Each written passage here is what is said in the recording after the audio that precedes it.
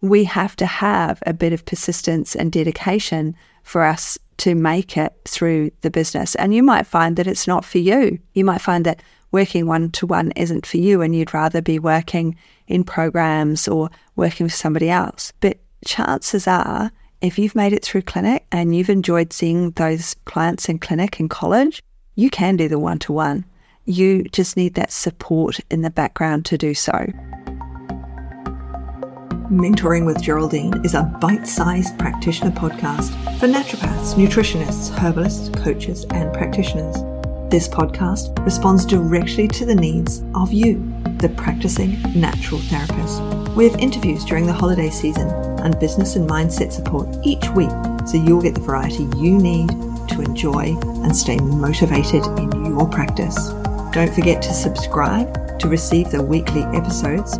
And if you want to connect with me, always check the show notes because that's where you'll find the links to book appointments and, of course, to join the Academy, the membership group where there's constant connection and community with like-minded practitioners. Now, let's get started.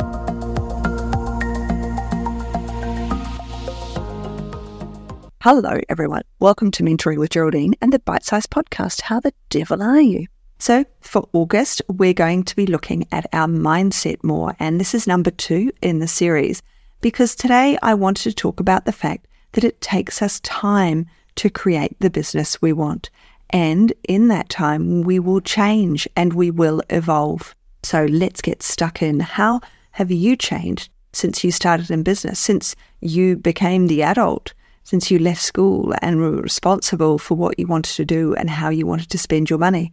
If we just look back at that, we'll see so many changes in ourselves and in our lives. And here we are now with, or almost with, a business that we want to create. We want to help people. That's why we've gone into it. We've had a discovery of ourselves and understanding, of what happened to us. Maybe you came in to healthcare because of something that had happened to you. It's very common. I didn't. I liked the uniforms, the nursing uniform when I was a child, and became a little bit obsessed and wanted to wear the nursing uniform, which wasn't anything like the uniform I'm wearing, I can tell you. And then for naturopathy, it was just simply I walked into a herbal classroom and started learning. So I don't have a health story of my own that was the reason I started nursing. And I don't have a health story as to the reason I became a naturopath or a nutritionist or a hypnotherapist or a coach or any of those things or a mentor. This is just the way my life has evolved. And that's what's going to happen with you in business as you grow. Once we've chosen that niche, or at least for now, some pain points of people, remember those people are going to tell other people you exist. They're not just going to, that pain client, while you're talking to them in that first appointment, they will only think about their pain. They will only be able to talk about the one thing that's bothering them. And as you start to deal with those problems and as you start to help them, they will start seeing outside of that box. So my best example of that is for all of my career, really, I've been in my front room. And so in the evening, the front room doesn't anymore, but it became the front room. I had a sheet over the television and I had my chair in front of the television and they sat on the sofa and I would speak to them. At the end of the day, I would spray room clearing spray around my room. I'd wipe some surfaces. I'd take the sheet off the TV. I'd move my office chair to the other side of the room and hey presto, it was the lounge again. Now, people did not realize that they were sitting in my lounge until they got better. It was really quite significant, the change that I would see, and that they would come to me and they would start getting better slowly. And about appointment 3 or 4, they would look at me and they go, "Oh, is that a TV behind you?" As though they'd only just seen it, because they were only focused on their problem and their pain point. So you've come into this business to help those people. And it's taken you 3-5 years. Remember when I was lecturing at Endeavour, they said on average it took 8 years for people to complete their degree because it's a private college, people have babies in the middle, all sorts of things change. So it takes much longer to get a naturopathy or a nutrition degree than it does a normal engineering degree, for example, even though very different, no comparison. I'm just talking about the fact that if you went to university straight from school, chances are you're going to finish it. Whereas naturopathy, nutrition, herbalism, they tend to be people who've been out in the world a bit longer before they start. So it's taken you a marathon to complete your studies. And now getting that business up and running, it's going to be a bit of a marathon as well. You're going to be doing other things. Chances are when you start out, you'll have to have a part-time job on the go at the same time.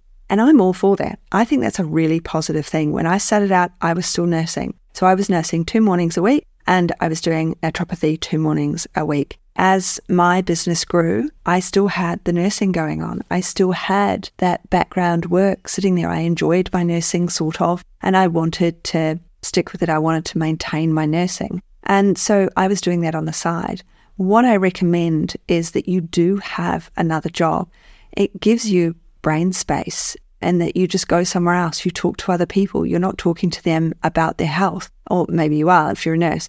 But the job that you have on the side shouldn't involve any homework. That's the only stipulation, is that it shouldn't involve homework. So if you're a full-time teacher, then you won't be able to be even a part-time naturopath or nutritionist or to run your own business, because you have, as a full-time teacher, homework yourself. You work evenings, you're marking, you're setting up study plans, you're doing all of those things. So that takes a lot of your time. If you're a part-time teacher, and they're not called locums, it's what doctors are called, standard teacher who's there for a couple of days, then you go to school and the class plan is written for you by the teacher because they're away.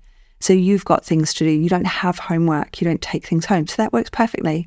Nursing, you go to work, you do it for however many hours your shift is, you turn around and go home. And so I recommend that you have another job on the side. You can go and talk to people. You can do other things, but there's no homework, because your business will have homework. You will need to do, tax. You have to do, you're studying still.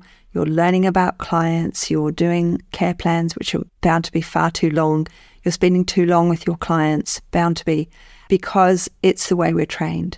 So making those appointments succinct, under the hour, and knowing and asking that client to come back and getting them to come back readies us for this marathon. It takes persistence to build a profitable business from the ground up. And that's what we're all doing.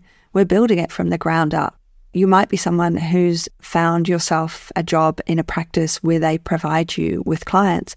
But generally, even in those practices, they ask you to provide certain advertising or photos or words or to write a blog, things like that. So there is stuff that you're doing in the background, but you're still researching those clients, even if you're not finding them for yourself. We all love instant results, don't we? And that just isn't happening at the beginning of our business. So taking that time and setting up those systems and making sure that we have everything in place is part of working with your clients. It's not doing it all before you see them. It's not putting off seeing clients. Oh, I have to do this paperwork first. I have to do this first. I have to create this pamphlet before I can see clients. No, you have to see the clients and create the pamphlet that works with the client that you've seen, or the brochure, or whatever it is. We have to have a bit of persistence and dedication for us to make it through the business. And you might find that it's not for you. You might find that working one-to-one isn't for you and you'd rather be working in programs or working with somebody else. But chances are, if you've made it through clinic and you've enjoyed seeing those clients in clinic in college, you can do the one-to-one.